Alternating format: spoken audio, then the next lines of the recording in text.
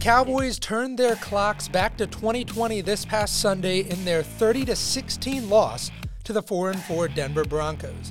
I will discuss what went wrong in this loss, a budding defensive star, and what the Cowboys need to do to beat the Falcons next on the wrap-up.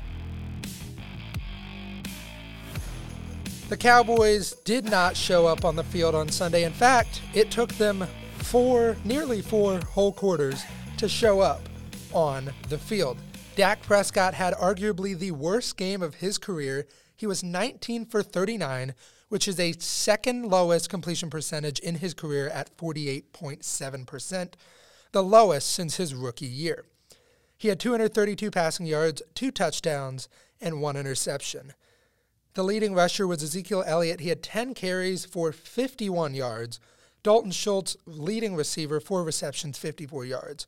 And their 2 scores came from Malik Turner, a special teams guy that got time because they were down 30-0 nearly for the entire game. It was 30-0 in the fourth quarter, middle of the fourth quarter, before the Cowboys put anything on the board. If something could have gone wrong on Sunday for the Cowboys, it did. In fact, the Cowboys' defense was absolutely atrocious against the run. They gave up 111 yards to Javonte Williams, the rookie running back out of North Carolina. A total of 190 yards the Broncos ran on the Cowboys and 2 rushing touchdowns. The defense overall struggled. It didn't look like they showed up on the field, and after the game, CeeDee Lamb was asked about how practice had gone over the past 2 weeks, and he said that the team really wasn't playing all that hard over the past couple weeks in practice. That's a big issue in my eyes, but this week, the defensive captain, Jaron Kearse, said that guys are back competing in practice, so hopefully things look better as we move to this week against the Atlanta Falcons. Well, there was one thing that did work on Sunday, and that was linebacker Micah Parsons.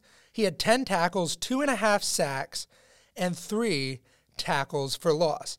He was really the only guy on the defense other than Leighton Vander Esch, who had 12 tackles, that showed up. In fact, he was by far the best defensive player for the Cowboys, and he has joined Junior Seau, a Hall of Fame linebacker from the then San Diego Chargers, as one of 2 players with back-to-back games of 10 or more tackles and 3 or more tackles for loss. He is one of 4 Cowboys now to record at least 3 sacks in his rookie year. The other 3, Victor Butler, Anthony Spencer, and future Hall of Fame linebacker DeMarcus Ware. And he's the first guy in team history in their rookie year to have 5 sacks. And we're just over halfway into this season.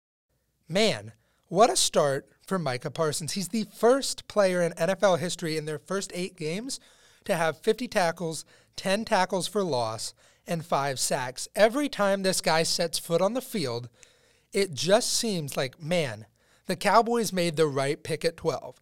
And I'll be honest with you, if you go back and listen to my linebacker coverage, I did not have Micah Parsons graded as the number 1 player. It wasn't because of skill. It was because of an allegation at Penn State. In fact, in that podcast, I said that he is the most skilled linebacker in this class, but I just had some issues with that allegation. Turns out they were false, as many of them are, and Parsons has been an absolute monster for the Dallas Cowboys, and we are going to need him this Sunday because the Cowboys, or if you want to call them the Calfboys, have really been struggling with their calf injuries this year. Randy Gregory is expected to miss at least 2 games with a calf injury, similar to Dak Prescott's. The Cowboys play 4 football games in 18 days, so he's very likely going to miss all of those games. So who is going to step up at defensive end? Well, there's Dorrance Armstrong, who just came off the IR a couple of weeks ago. He's going to be able to step up in a big way, the 4th-round pick from Kansas. And there is Terrell Basham, who the Cowboys signed from the Jets this past offseason. And, of course, I think a guy that's going to have to step in there this Sunday is linebacker Micah Parsons. He played defensive end for a couple weeks when D-Law went out, and he played pretty darn well, and I think he'll do pretty well this week against Matt Ryan. Micah Parsons has been called on multiple times, but he has been able to live up to it. And I think a big reason that he's able to succeed as well as he is because of defensive coordinator Dan Quinn. The beginning of this year, we didn't know what this defense was going to look like. They were the worst, one of the worst in NFL history last year. And this year, they've made a big turnaround. I said for the longest time, the Cowboys have the number one offense in the NFL. All they need is a middle-of-the-pack defense to truly make a Super Bowl push. And I think right at the moment, they do have that. They have some weaknesses in the secondary. Trayvon Diggs likes to bite on the double move. But if he can fix that, I mean, the Cowboys have a really good shot to be contenders this year, even with Odell Beckham Jr. signing with the LA Rams. Now, I want to go back to Dan Quinn. There's an interesting stat out there. He is the first defensive coordinator that is going to face his previous team after taking them to the Super Bowl in NFL history. That's talking not just the year after because he took them to the Super Bowl a couple years ago. It's any time that a defensive coordinator has faced his former team that he was the head coach and took them to the Super Bowl ever. So I think these guys are going to play hard for Dan Quinn because they want him to get that satisfaction of beating the Atlanta Falcons. The only thing else I got to say is, how about them Cowboys? So let's go back and take a look at that game last year. The Cowboys walked it off on a Greg Zuerlein kick. They won 40-39, a huge comeback, 15 points in 5 minutes for the Dallas Cowboys to win that football game. So let's take a listen to the thing that really turned the tide for that game. You guys know what I'm talking about. That is Greg Zuerlein's watermelon kick. So here we go. Dallas needs this without timeouts. Zuerlein, little squibber. It's got to go 10 yards, and it's close. Zuerlein may have come through. Who's got it? The Cowboys have it. Do you believe that?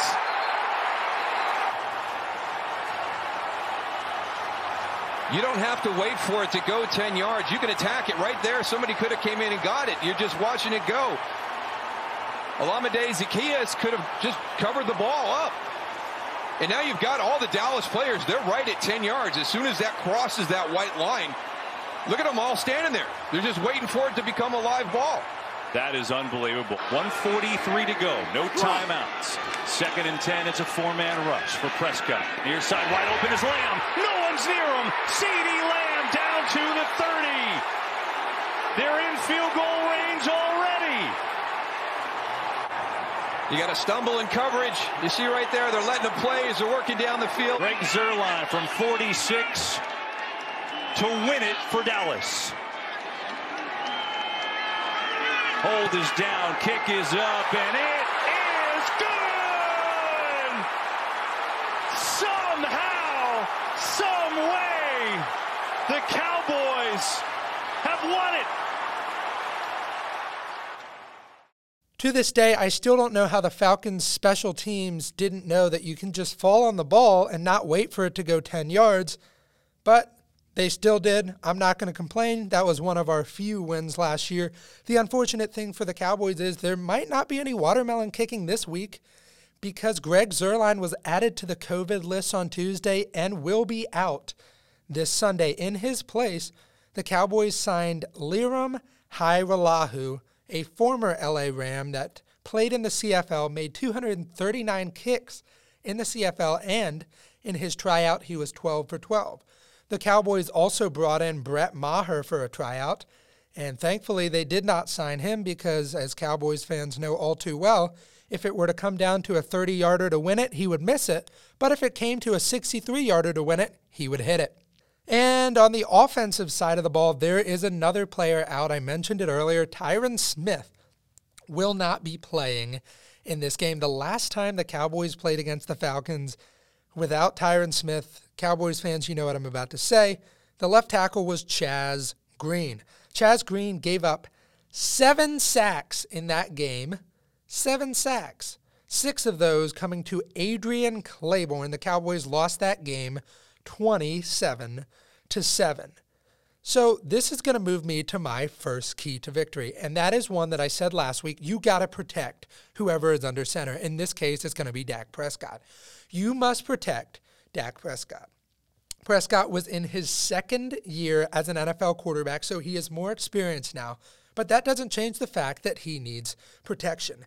He's nursing that calf injury that he had a couple weeks ago, and of course there's still a little bit about that ankle lingering, at least in his mind, so he has that mental block. This offensive line is going to need to step up and protect Dak Prescott so he doesn't get hit.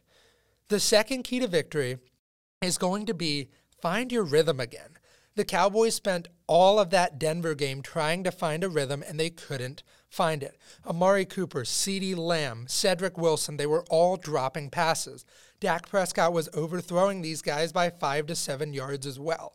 If the Cowboys want to win this game, which I believe is a pivotal game for this team this season, we're going into the 9th game of the year for the Cowboys. They need to make that push for the playoffs now, and they have a lot of injuries to overcome, but so do other teams. So the Cowboys have to find that rhythm to keep moving on so that they can move ahead in the NFC playoff push. And the final key to victory is to shut down Cordarrelle Patterson.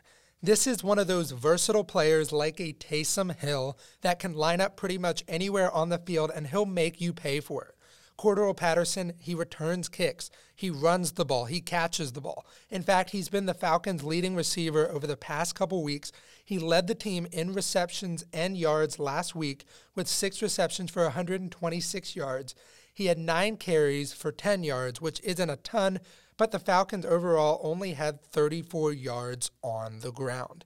If the Cowboys want to win this game, they have to prove that the Broncos did not give other teams a blueprint to beat them, which is just run the ball up the middle every single play.